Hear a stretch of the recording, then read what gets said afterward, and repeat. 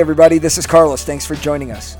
On today's show, we're going to be speaking with one of the best up-and-coming boa breeders out there, Dave Schmidt of Kinetic Genetics. We're going to talk about how he got involved in the boa game and his plans for the upcoming season. We're also going to talk about his work with the Pastel Dream Monster Tail line and what his life in military special operations has been like. Finally, we're going to talk about how to take care of your collection while being away on deployment. Boa Rack Radio is on the air now.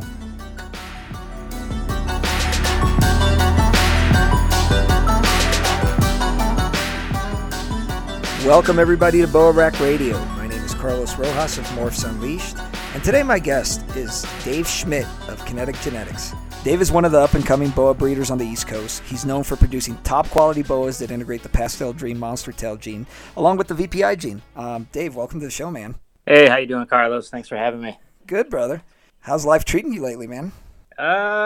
Doing all right. I guess you could call this like the quarantine podcast episode right now, huh? Yeah, dude. This is, I think we are into our second week of quarantine over here. But I think overall, we're dealing with it, man. Been hanging out with the snakes a lot. They started talking back last couple days. Definitely. So, yeah.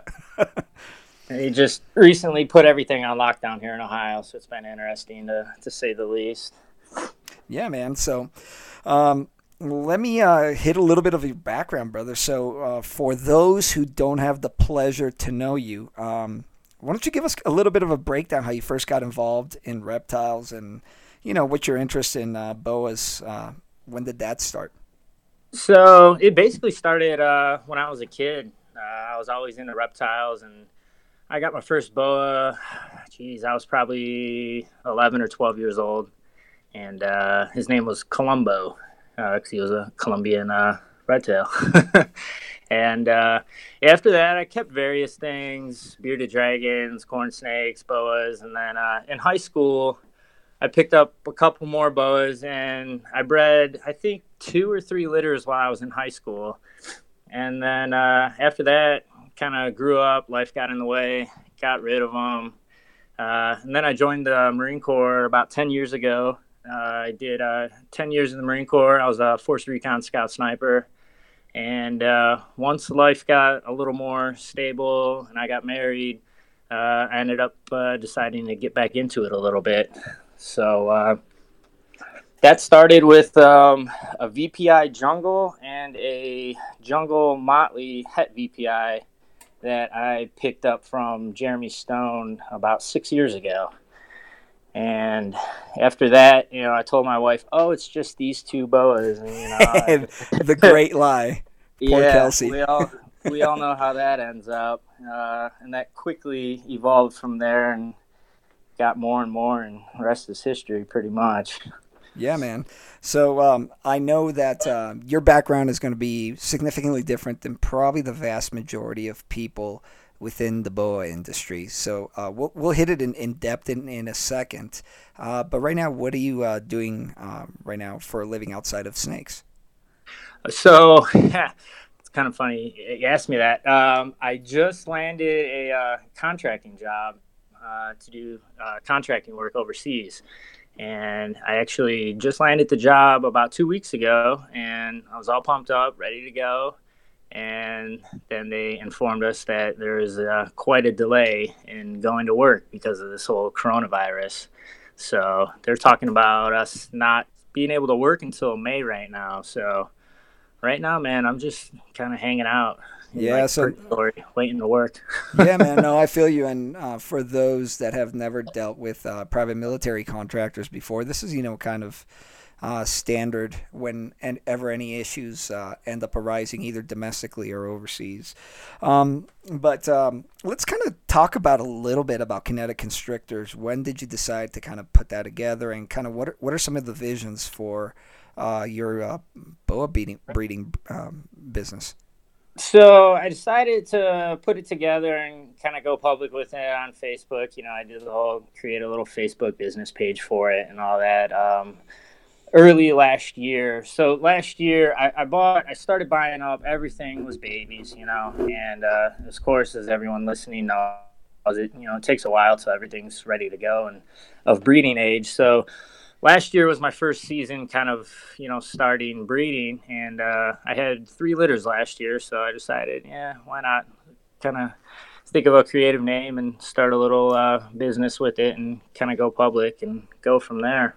Yeah, so talk to me about what those litters were last year and kind of what you ended up producing, maybe some of the highlights out of there. So last year I bred it was actually one of the first original snakes that I bought from you. It was a really nice Sunglow Jungle VPI male that I got from you. And I bred him to a RC Pastel Motley.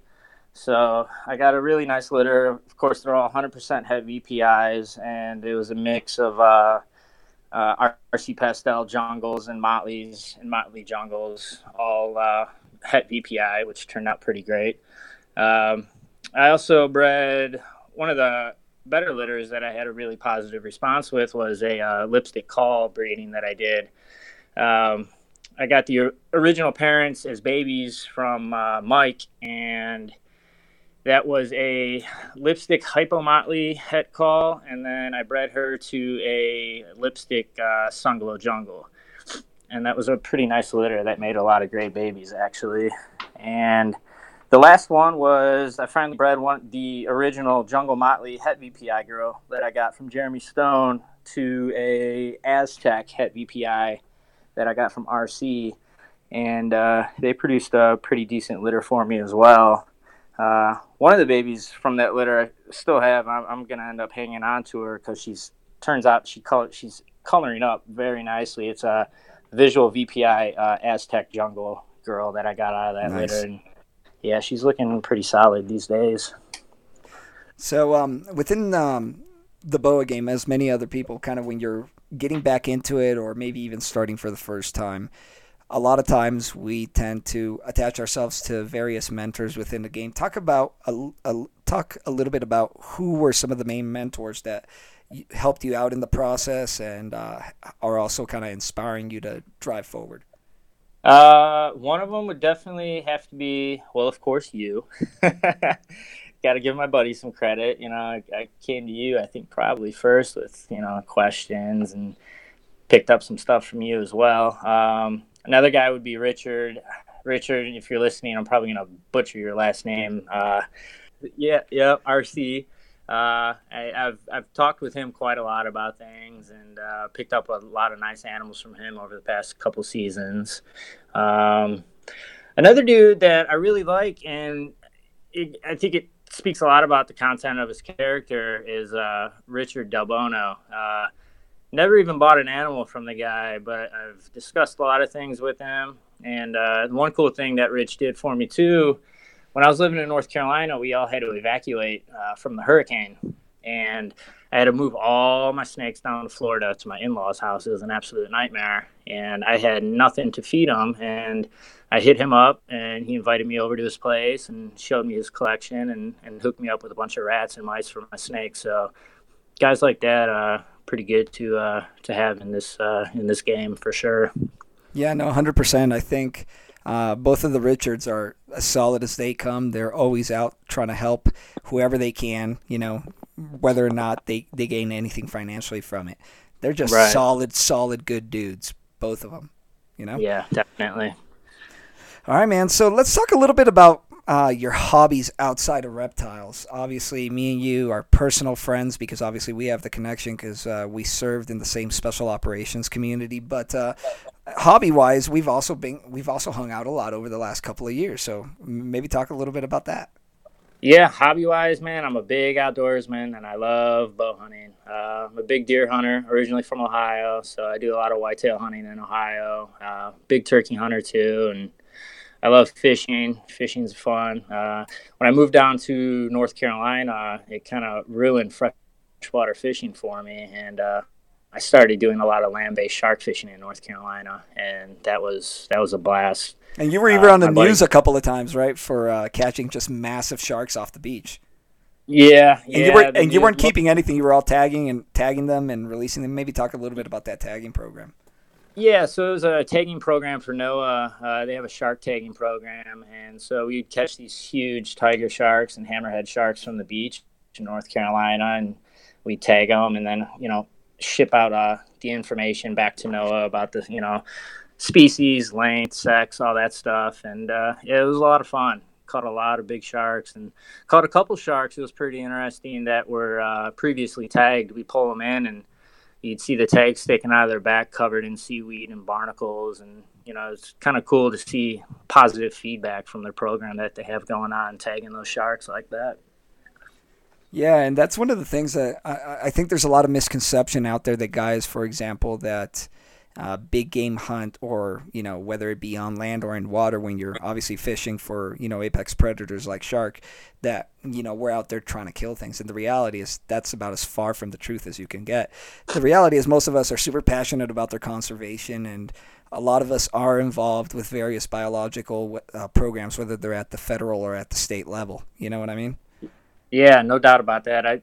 The funnest part for me personally, catching and putting your hands on animals that size. I mean, a bunch of the tiger sharks we caught were over 12 feet. My biggest tiger was 12.4. Biggest hammerhead was 12.2.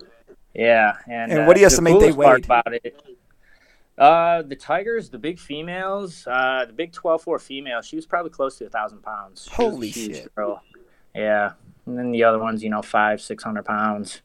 But the coolest part about that for me is releasing them, because you got to take them back out into the water. And what people don't get, you got to get in the water with them. You're in waist deep water, and they can turn around and snack on you if they wanted to at that point. Right.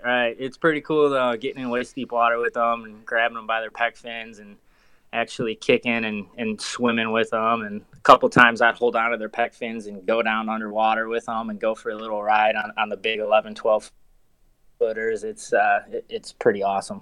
Yeah, it's pretty insane, dude. I mean, I've been in the water obviously in Southern California, and I've actually been in the water with a couple of big great white females in the past, man, but I would never try to make contact with them, dude. So you're a little bit nutty for that one, bro. Yeah, a little bit. Yeah, man. And then the other thing I think both of us are super passionate about obviously is Western style bow hunting, hunting from spot and stock type method, where it's extremely difficult, and most of the time you only get one shot, maybe a season to really make it happen. Yeah, no doubt. Like I said, I grew up, just bow hunting whitetails in Ohio, and that's all, tree stand hunting. So when I first came out there and hunted with you out in Arizona, it was definitely eye opening, and definitely got me addicted to it for sure. And especially hearing all those big bull elk bugling at the end of mule deer season, man, that was an experience. Yeah, that's what I was going to say, man. Like, I think the moment I knew you were addicted, you're like, yeah, I'm coming back here anytime I'm not deployed and when I have the funds to come out here, was no the doubt. Moment that big-ass bull elk was bugling just a couple yards from us, and your eyes were about as big as saucer plates, dude. Yeah, that was something else. And yeah. I got goose-egged again this year for drawing my elk tag. So same here, man. All right, man. Well, hopefully me and you next year. Yeah. Same app. Put it on the same app. Hopefully we'll get drawn. Yeah. I figure I'm going in with 12 points next year, so yeah, the outlook is good. I'm gonna draw. Hopefully you do at least. I'll come out there and do some calling for you. Yeah, man. So let's talk a little bit about your military life. I know a lot of guys that listen out there are guys that are currently active duty military, and we appreciate and thank them all for their service, dude.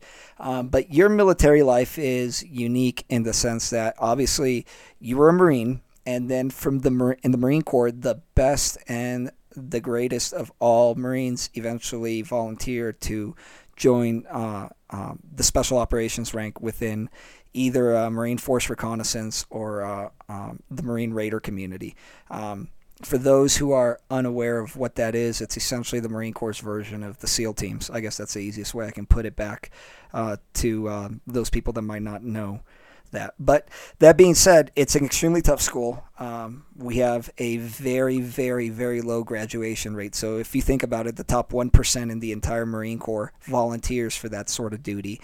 And really from that top 1%, depending on the year, between 6 to 13% graduate the pipeline, Right. So with that being said, you even took it a step further than I did, and you actually became a scout sniper within the Marine reconnaissance community. So talk a little bit what it was like kind of coming up within the reconnaissance community, maybe throw a story out there of when you were a roper, and maybe talk a little bit about, your time either being a pig or eventually becoming a hog, and what that was like.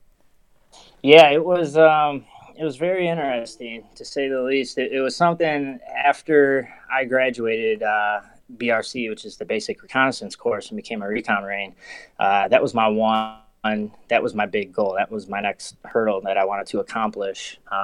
Was to also become a scout sniper, and it took a little while for me to get that opportunity. And when I finally did, I went for it and gave it 100% every day. And it was definitely a long, tough road for sure. There's no doubt about that.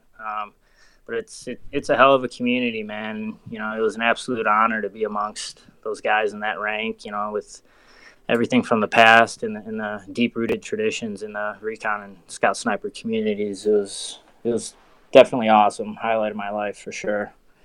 Yeah, knowing, I think the one thing about that is many people would assume that, obviously there's a lot of risk and dangers associated with being in a special operations unit, regardless, which service, whether you're on a SEAL team, whether you're on a Green Beret A team, or whether you're on a Raider team or a Marine Force Reconnaissance team. But really, despite the hazards associated with that, the thing that you end up really appreciating is the guys that you end up serving with. And you forge lifelong friendships that are more akin to brotherhood than they ever are to any type of friendship you find outside. Oh, yeah. In the civilian world. No doubt about that, man. I'm still very close friends with. I served in all three recon battalions, out at Camp Pendleton at 1st Recon, and then 3rd Recon in Okinawa, and then 2nd Recon in Camp Lejeune, North Carolina, over the course of almost 10 years. And man, I still have buddies from all three battalions that I talk to on a regular basis. It forges a friendship and a bond that I learned really quickly after getting out. That you can't find it. In the civilian world, it's just not there. One of the mottos in the community is pain, misery, and suffering. And when you go through all that with those type of guys, it really forges a lifelong bond. For sure. Oh, 100%. And that's why essentially our motto outside of that one is never above you, never below you, always besides you, right? Because we always try to be there for each other no matter what. So I know there's a lot of guys that hit me up on the regular asking, what do I have to do to join in special operations? How can I prepare myself? What's some of the tips that you might give the guys and gals who are interested in kind of that career path? Main tips I would give, you have to really, you need to want it. You have to want it. If your heart and soul isn't 100% in it, you're just not going to make it. During BRC, man, especially first phase, going to the pool every single day and just getting the life thrashed out of you. Like, I'll be completely honest. I never would have acted on it, but you think about, well, if I quit, maybe it won't be that bad, or I can just be a regular infantryman or whatever. Like, you really have to want it because you're tested every single day in and out, and it's really rough. But the main piece of advice I would give is just simply don't quit. A lot of it is physically demanding, obviously. But I would say it's probably like 70-30 or 80-120 mental to physical, Oh, 100%. There was a lot of guys in our, pre-BRC course and then throughout BRC that were just absolute physical studs, but they weren't there mentally. And, that caused them to tap out and quit, so I would say just make sure it's really what you truly want. And just give it your all every single day, and just know that eventually it ends. Like, you're not going to be a roper forever. You're eventually going to hit that finish line. And man, I tell you what, after the end of the death hike, when we crossed that finish line, it was probably one of the top moments of my life, next to my daughter being born. It was an unbelievable feeling, like nothing else. Absolutely, man. So let's talk a little bit about what it was like trying to maintain a collection while, being still on active duty and you're constantly training and you're constantly deploying, which is something that a lot of people out there can echo, whether or not they were in special operations. Obviously, our operational tempo is a little bit higher in that community. But even guys in the regular military, they have to deal a lot with, oh my God, I just got my first set of deployment orders. What am I going to do with my boas? What am I going to do with my collection? How are we going to keep that up? So maybe provide us some tips about how you made that happen. Get a good wife who's going to put up with it. Yeah, man, I have to give credit where it's due, man, and all the credit goes to my wife, Kelsey, honestly, because especially in our community, as you know, our op tempo's, ridiculous, and, workups and training, like, I'd be, even not being deployed, I would still probably say I was gone quite often, at least 90% of the time. Yep. Yeah, just training, because a lot of our training is outsourced from where we're stationed, and we're traveling constantly. So, yeah, she's the one who really pulled through for me, and took care of everything while I was gone. And it's kind of funny. She would always have she would use oven mitts for like pulling hot trays out of the oven while dealing with some of the aggressive boas and stuff. That's hilarious. Yeah, so every time I came home, there would be like, random oven mitts laying around the snake room that she used. And yeah, but I would say, and obviously you can't keep them in the barracks. So, yeah, having a good spouse that's on your team and understands, why you're doing it and why you love the hobby is absolutely critical. And I wouldn't have anything I have right now if it wasn't for her. There's no doubt about that. No, 100%, man, and she's one of the really, really good ones, man. A funny story I actually have about your wife is that one day she FaceTimes me panicking because she wasn't able to get a hold of you, and I think it was either while you were at military free fall school or while you were at some other training evolution. She was trying to get a hold of me because one of your boas dropped the litter. And she was like, what do I do? We were in Texas for a free fall package doing halo and hey-ho jumps that time, I remember. Yeah. Like, I remember, she's showing me basically the boa, and, we're FaceTiming trying to figure out how to help her out. It was pretty funny, but at that moment I was like, man, Dave, you better keep that one, Yeah, no doubt. Yeah, brother. So let's circle right back to snakes and boas. So talk to me a little bit about your primary project focus at the moment. What are some of the things that you're working on? What are some of the goals that you're hoping to accomplish boa breeding wise, and some of the projects that you're really looking forward to? So right now, let's see here. I have a relatively what I would consider smaller size collection compared to most. I'm sitting at 6 adult breedable size females right now, and I have 10 more that are in the chute that should be ready to breed next year. My primary focus was, and I pay attention to what people like and successful people, and I automatically naturally try to emulate them and do what they're doing to create my own success, because I see how well it's working for them. So I bought up couple animals from RC. I have some really nice RC Pastel head call animals. They'll be ready to breed next year. One of them is an RC Pastel Jungle Motley head call, and I actually picked up a really nice looking call Aztec from RC as well. So I'm going to breed an Aztec call to an RC Pastel Jungle Motley head call, and I think that litter is going to be really awesome looking. Yeah, 100%. Also got some RC Pastel. Yeah, 100%. One of the things that I want to say real quick, one of the things that I really like about the RC Pastel is like that, and I don't know if it's just me, but an RC Pastel to me seems like the cleanest pastel line out there. You know what I mean? Oh yeah, no doubt. Yeah.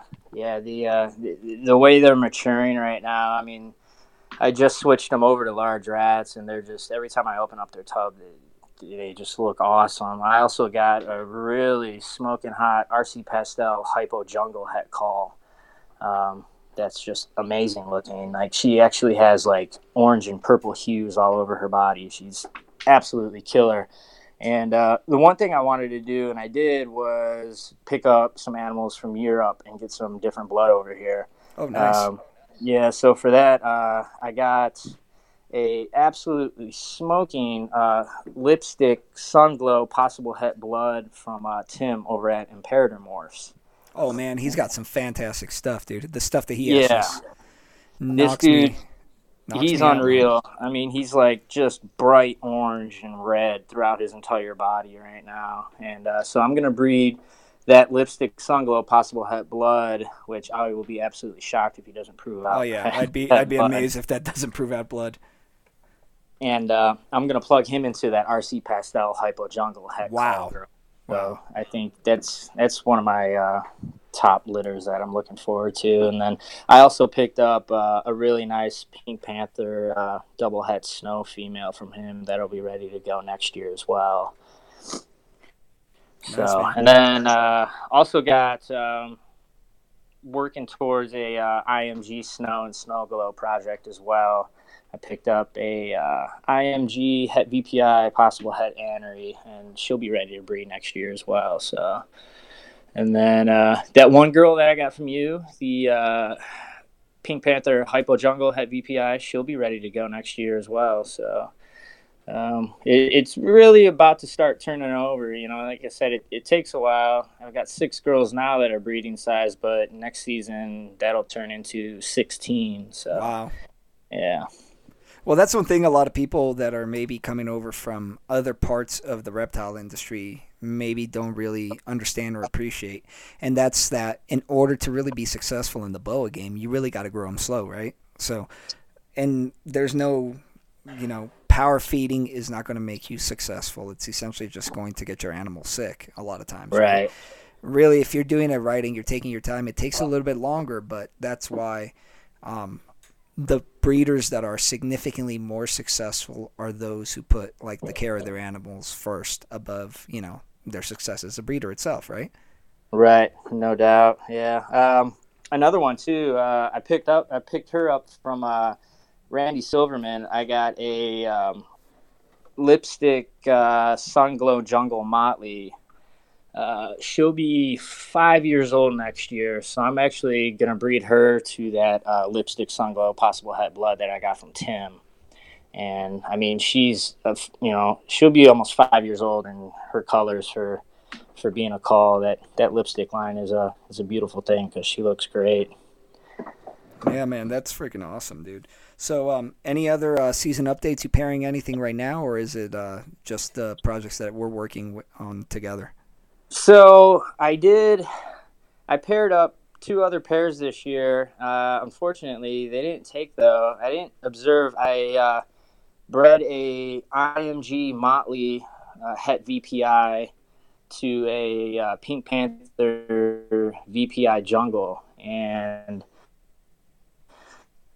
I don't know, man. I just didn't observe too much breeding activity from them, and I kind of finally decided to pull the plug on that. That was one that I was obviously really hoping for, but right. There's always next year, so we'll see. That was one of my powerhouse males that I got about 2 years ago from Al Mosier over at Boa Zone. So yeah, shout out to Big Al. His thing, but yep. Yeah, yeah. He's one of my favorite that guys IMG Motley. Yeah, he's a good dude. He's a really good dude, and hopefully that'll go next year. Get some IMG Motley and Jungle VPIs out of them. Yeah, no, 100%, man. I think that's going to be pretty sick once you're able to bring that up and you're able to produce that. So yeah, let's talk a little bit about, what are some of the lessons learned when you set up kind of your reptile business? What are some of the things that you know now that you wish you would have known back then when you first got started? It's very time consuming. That, and it definitely, it doesn't happen overnight. I think if you're sales driven in this hobby, I think you're going to be relatively disappointed. And I because starting off, at first, when I first produced those 3 litters last year, I'm like, man, I can't get rid of any of these snakes and this and that. And I tell you what, the one thing that I will say for anybody listening is, if you're not, get on Morph Market, because Morph Market did wonders for me, man. Like, I just tried doing the Facebook thing, and with Facebook cracking down on, the selling of boas and all that, it made it very difficult. And then as soon as I started listing stuff on Morph Market, things turned around pretty quick and started getting rid of a decent amount of babies. But yeah, just it definitely doesn't happen overnight. You have to be in it for love of the animals and just because you like doing it and you like keeping them, really, rather than profit driven, I would say. Yeah, no, I think you're dead on that. And yeah, as you said, man, if you're not on Morph Market, you're absolutely insane. Hey, Dave, real quick, plug your Morph Market page for those that might be interested in purchasing something from you. Yeah, so it's Kinetic Genetics is the name. 2 words, and yeah, I have some babies left over from last year still available. Mostly all lipstick Kodam het call combos, jungle motley combos with hypo in there as well. And then I have some really nice, the RC Pastel jungle motley het VPI litter that I talked about. And those are coloring up crazy. They are so red. They look great. And then actually yesterday, my Summit Pastel Jungle girl, she had her litter. I bred her to a Pastel Dream Monster Tail Motley that was produced by Sergio Hernandez. And she ended up, for her size, the litter was a little disappointing. I expected more from her. She's a really big girl. She ended up having, I think she dumped them about a week or two early. She had 10 good babies, 7 slugs, and 3 stillborns. But the babies that more than likely are going to be okay, they look absolutely incredible. It's really cool how the jungle gene works. She's like a classic looking jungle girl, no aberrancy to her whatsoever, just a nice thick head spear and the classic jungle saddles, and she threw some wild stuff. So I'm really looking forward to those soaking up their egg sacs and being healthy babies. Those will be up there maybe in about a month or so. Hey, question for you. Any chance you think that she might still be retaining some of the babies and she's going to drop some more on the actual due date? I don't think so. I checked her as well as I could because she was obviously a little hyper aggressive and moving a lot, but I didn't feel anything in there. And she looks pretty, evenly skinny throughout her whole body. Nothing that I can notice or feel at the moment, but definitely something I'm going to keep an eye out for over the next couple of days. So we'll see. Yeah, no, 100%, man. No, I had a sibling of one of your snakes, a Sunglow Motley. A Sunglow Jungle. That was a VPI snake, and she ended up dropping a small litter on me last year, about maybe 12 babies, and about a week after that, she dropped 5 more. Oh, really? Wow. Yeah, no, I just literally opened up the cage one day to just feed her because, it's post baby time, so we're trying to get some healthy weight back on her, get her rehydrated and stuff like that, right? And she was in the process of dropping some babies. So immediately I busted out my ultrasound. Now, mind you, she's a smaller girl, so when she first dropped the litter, I thought she was done, But I ultrasounded her, and noticed that she still had a couple in there and kind of just backed out, let her do her thing. Luckily, she wasn't a hyper-aggressive snake because she actually is, for the most part, a pet snake to my kids, right? Yeah. And, let her drop it out. She got all of them out. I ultrasounded her afterwards, made sure she wasn't retaining anything else. And, dude, she produced some nice babies, man, that were mixed with the Key West complex for us. So I was pretty stoked about that. Nice. Yeah, man. So let's talk a little bit about what you think kind of the future of the hobby is in your eyes. What are some of the things that you think guys out there should need to keep their eyes out on? What are some of the things maybe you're looking out for where you really think this hobby is going to be getting pushed through the next 5-10 years? I would say the different pastel lineages, specifically the RC and the red rum. I think there's a bright future. for those, definitely. We're just now starting to see, varying combos with the red rum. Red rum VPIs are starting to be produced a little bit more now, as well as the RC pastels. And then also, I would have to say the fire gene and the labyrinth gene. I think there's going to be a lot of cool stuff made with those in the next coming years, for sure.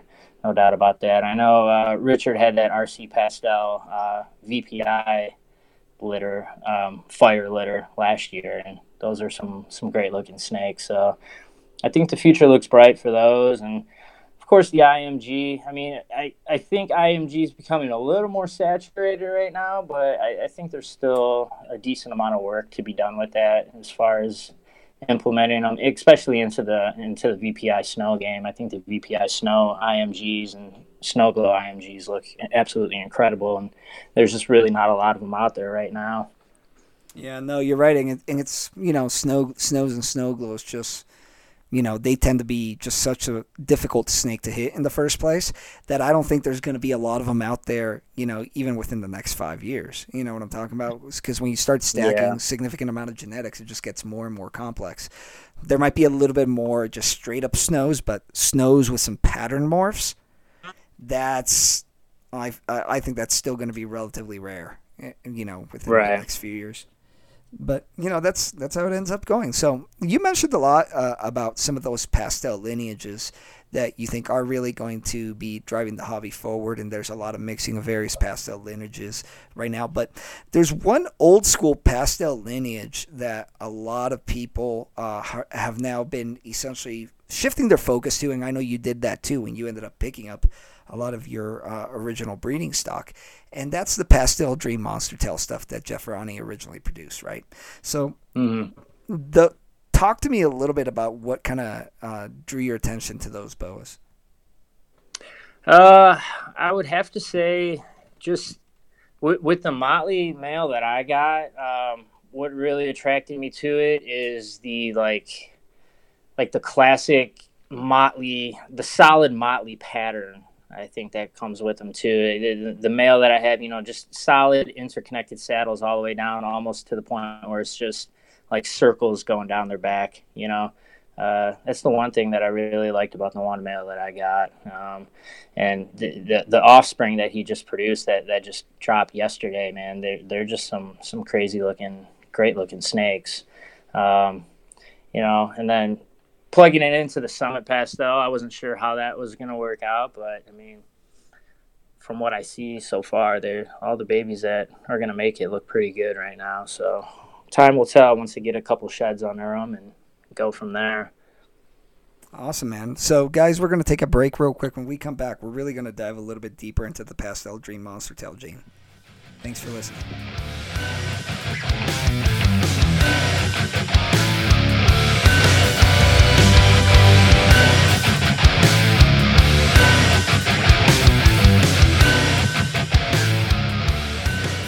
All right, everybody, welcome back. We're still here with Dave from Kinetic Genetics.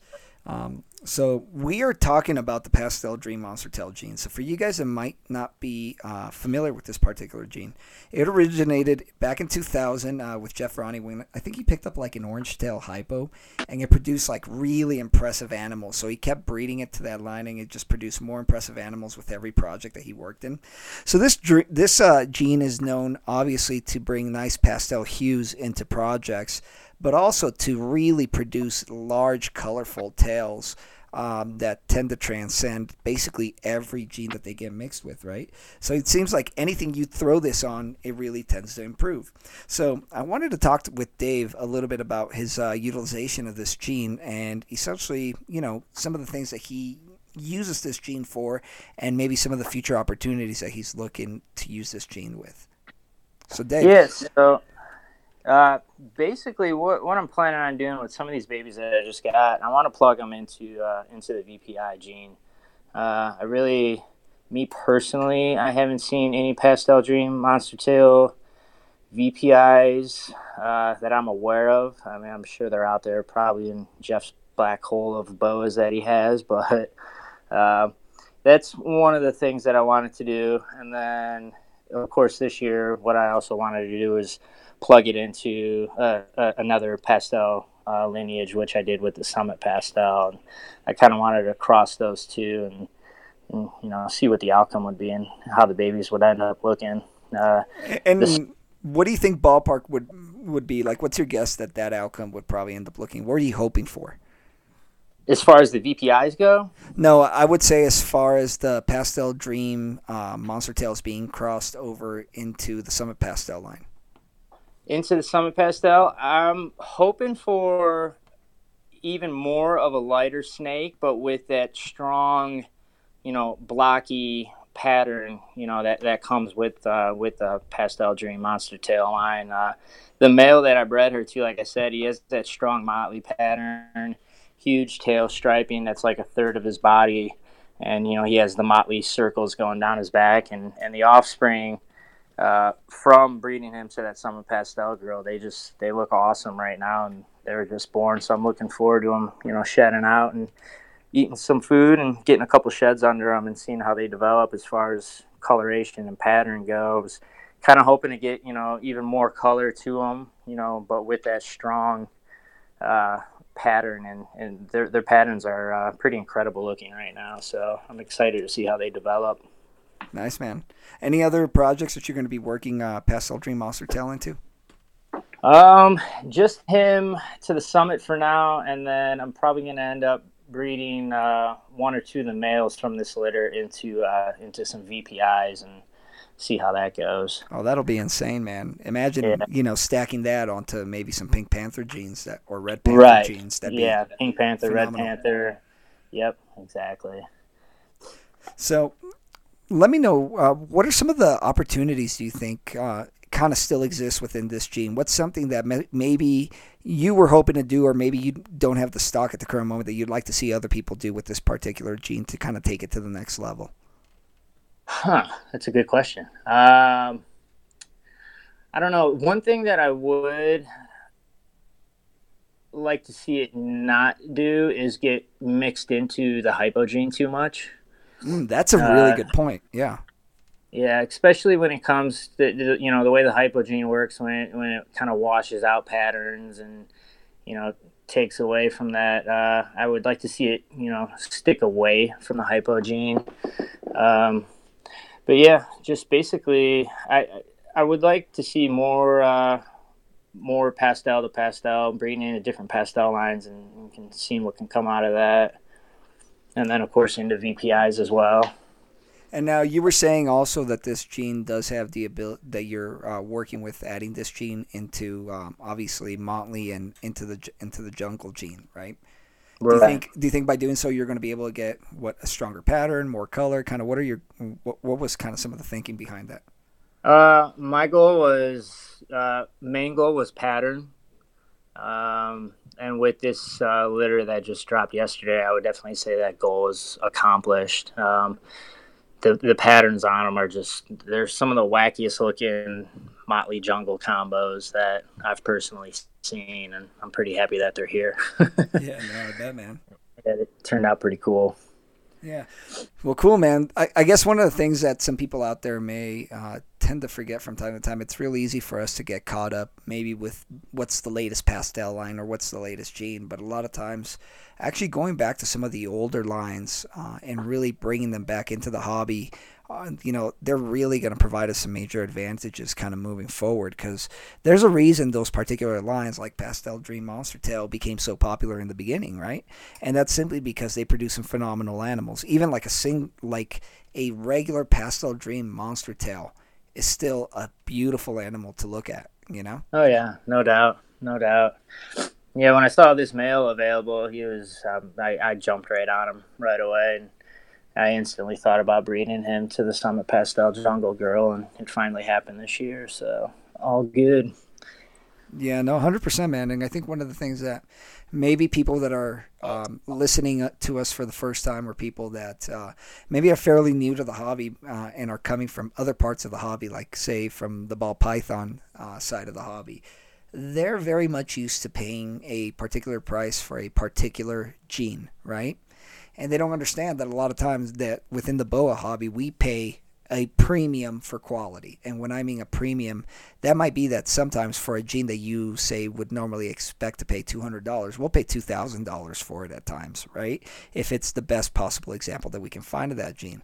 And I think by doing what you're doing, Dave, you are, number one, going to produce some fantastic animals.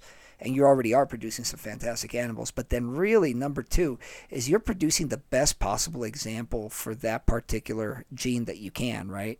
And I think for the smaller breeders out there that feel like they can't compete with the bigger breeders, you're absolutely right. Maybe you cannot compete on volume.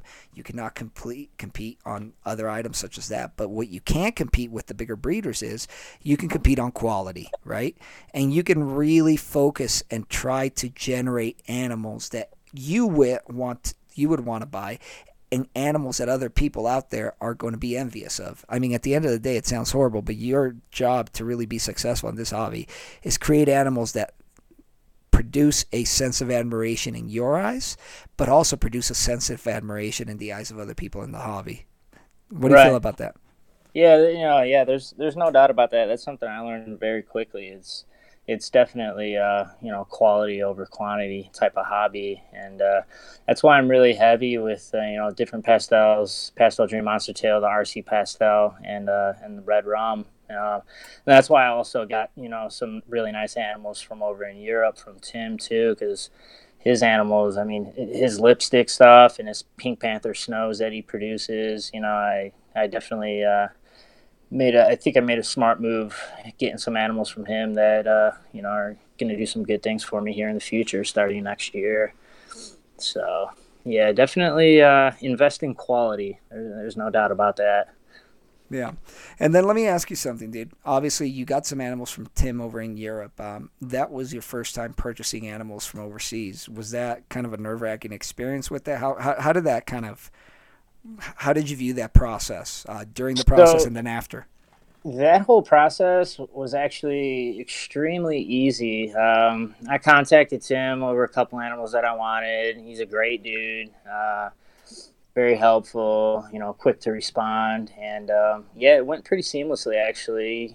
He shipped them over here to, I'm not sure who it was, but to someone down in Florida. And he was kind of like, the middleman in the whole transaction. And then after they made a pit stop in Florida, they arrived here in Ohio. And it went very smooth. So I would definitely say to anyone, because some of the animals over in Europe are just outstanding, especially with Tim and some of the other breeders over there. They have top-notch quality animals, and if it's something you're thinking about and want to get something from them, I would definitely say jump and go for it. It's a pretty smooth deal. Yeah, no, definitely, man. All right, brother. So we're gonna take a break real quick. When we come back, we're gonna play the Dirty Dozen. The Dirty Dozen.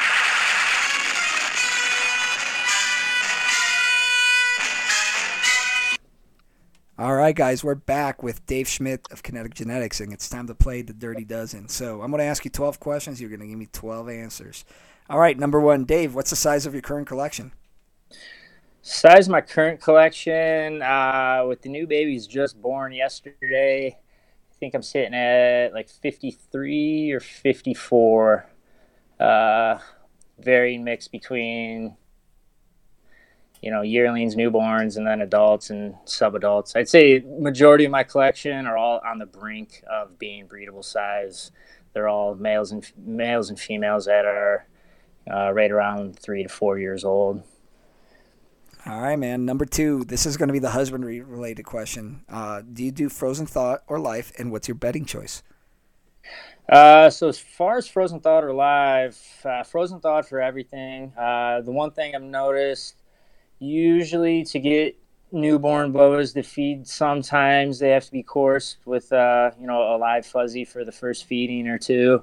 But then once they get that knocked out, they switch over to frozen thawed right away. And so yeah, frozen thawed for everybody. And then bedding, I just keep it simple. I keep everything on paper towels, and then once I have females that are gravid, I put in some aspen bedding to give them a little bit more texture and security throughout their gestation period, and then of course for nesting purposes, just for a little comfort factor for them. Yeah, no, for sure, man. All right, man. Number 3, what is your favorite morph or locality? Favorite locality, even though I don't even have any, I would probably have to say the Surinames. Yeah, the BCCs. It's eventually I'm gonna get into them, but I was gonna say, sounds like you need to get yourself some Surinames. yeah, I definitely do. It's probably gonna be one of the next little projects I get into, some BCC stuff. As far as morphs go, man, geez, I would probably have to say, like a lot of people, IMG. I think a lot of the new IMG stuff is pretty cool looking. Awesome, man. Number 4, what is the most overrated morph? Most overrated morph. I would have to say probably the Sterling boa. I don't know, man. They just don't do it for me. I just don't see much in them. It's just a patternless snake that's usually a dull color, and I don't know. I just don't see. I don't see a lot in the Sterlings. All right, man. Number 5, what's the most underrated morph? Underrated morph. I would have to say, it's a good question. Underrated, I would go with, I would say like really good, high quality, like lipstick call stuff. Some of the lipstick call stuff is just absolutely on fire, and everyone always thinks, for a high quality albino, sharp, but I've seen more and more, lipstick call boas that are just absolutely on fire with, red and orange. And Oh, for sure, man. There's stuff, for example, that Brad Sherman has that every time I go to his place, knocks me off my feet, man. yeah, he posted, I remember maybe a couple weeks ago, he posted, it was like a lipstick jungle motley or something like that. And I mean, this thing was just, it was absolutely unbelievable, so I would definitely say probably the call with a little bit of lipstick mixed in. Awesome, man. All right, brother. Number 6, what is your favorite part of the hobby? Favorite part, I would have to say the feedback I receive from customers after they receive a baby that I ship to them. I think that's probably my most rewarding part of the hobby. Knowing, all the time and money that, goes into keeping and producing babies, and then, having someone buy one from you, and, their trust that they put into you, not knowing who you are or anything personally. And, when I get that email or that text message after they get it, praising me and the baby and how good it looks and everything, I would have to say customer feedback is probably number 1. All right, man. That's a good one. Number 7, what's the worst part of the hobby? Worst part.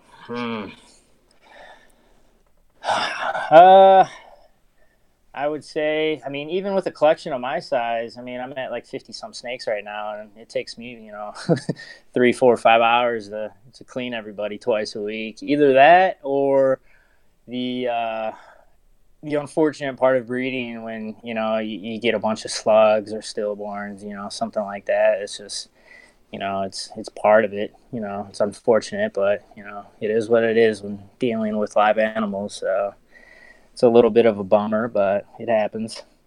Yeah, no, for sure, dude. All right, man. Number 8, what do you have any other species that you keep, and if so, why or why not?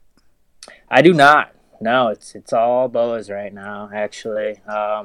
If I can talk my wife into it, just because of their size, and I wouldn't mind having like a really small scale, like retic project. Those, what are they called? Like panda pieds or something like that. Yeah. Yeah, I think those are some really cool looking retics. Those are the golden childs. Yeah, I don't know. Especially when, I'm away and she has to take care of the snakes. I don't know. I mean, she has her hands full with, 6, 7 foot bows. I don't know. Well, the next time you come down for deer camp, hopefully Jay Brewer's here again, our good hunting buddy over here, and he might be able to convince her. He's pretty enthusiastic about his retics.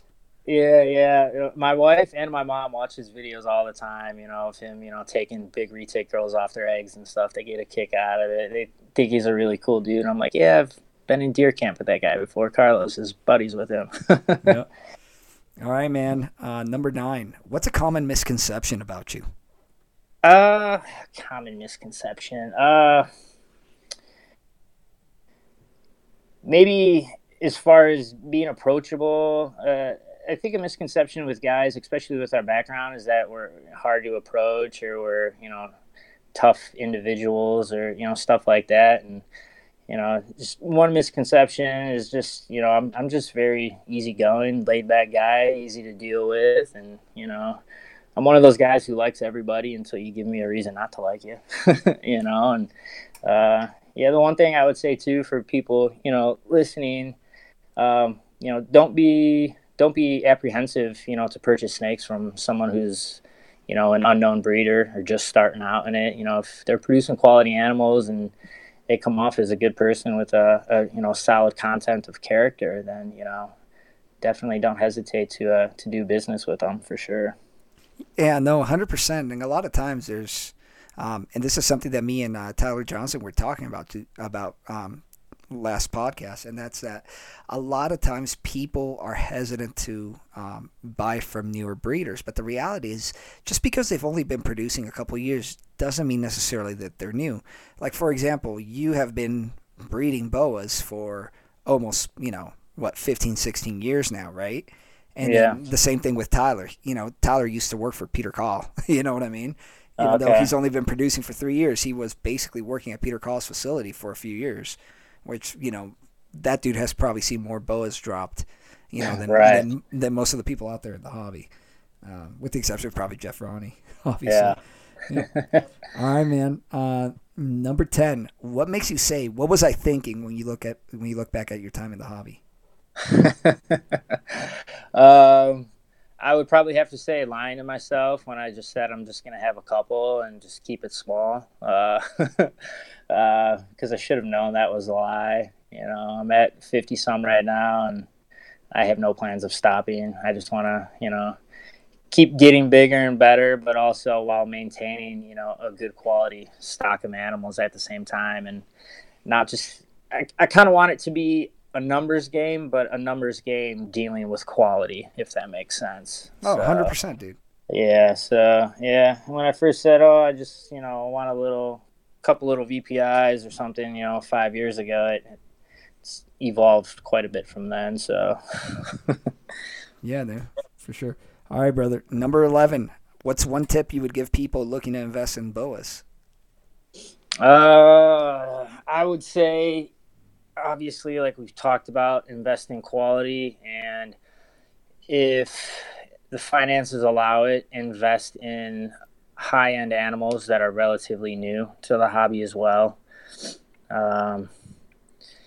Pay attention to what everybody likes. Pay attention to what big breeders post and how many likes the pictures of that certain animal get. Something like that. That's always something I've done. And one thing I've done too, it's kind of funny. I'll go to different breeders, morph market pages and everything, and pay attention to when they first list animals, and then I'll go back and I'll creep what's been sold and what they still have. You know what I mean? And I take that into account too when it comes to future projects. And damn, that's a really good tip, dude. Yeah, and what I'm gonna do, I always pay attention to what other guys are moving at a successful rapid rate. All right, man. Number 12. Finally, any shout outs you want to give? Shout outs. Let's see. Give a shout out to RC, one to Richard Del Bono, Randy and Al over at the Boa Zone. Those are good guys. That's about it, probably. Cool, brother. Well, guys, I think that wraps it up for today. Dave, tell the people out there where they can see your animals and where they can learn more about you. Yes, so I have a Facebook page. It's Kinetic Genetics, Kinetic Genetics. And then I'm also under Morph Market under that same name. Still have some babies left over from last year listed on Morph Market. And then I'll be putting up a couple of these babies from this Pastel Dream Monster Tail Motley to Summit Pastel Jungle litter as well in the next coming weeks. So stay tuned. And then next year is going to be a big year for me. I'm going to have about 10 females that are going to turn over and be ready to breed next year. So I'm looking forward to it. It's going to be some good stuff. Everything's finally starting to come together. Amen. All right, guys. Well, thanks for listening. We are out. Guys, that was a great episode. Thanks to Dave for joining us today. Join us next time as we speak with Michael Roscoe of the Reptile Shop. We're going to talk about the opening of his brand new retail store, the TNS gene, and he's even going to give us some tips on how to vend your first reptile show. Thanks for listening. We appreciate you guys tuning in. Do us a favor. If you enjoyed the show, please subscribe and leave us a 5-star rating and a review on iTunes, Spotify, Google Play, and YouTube. Until next time, grow 'em slow.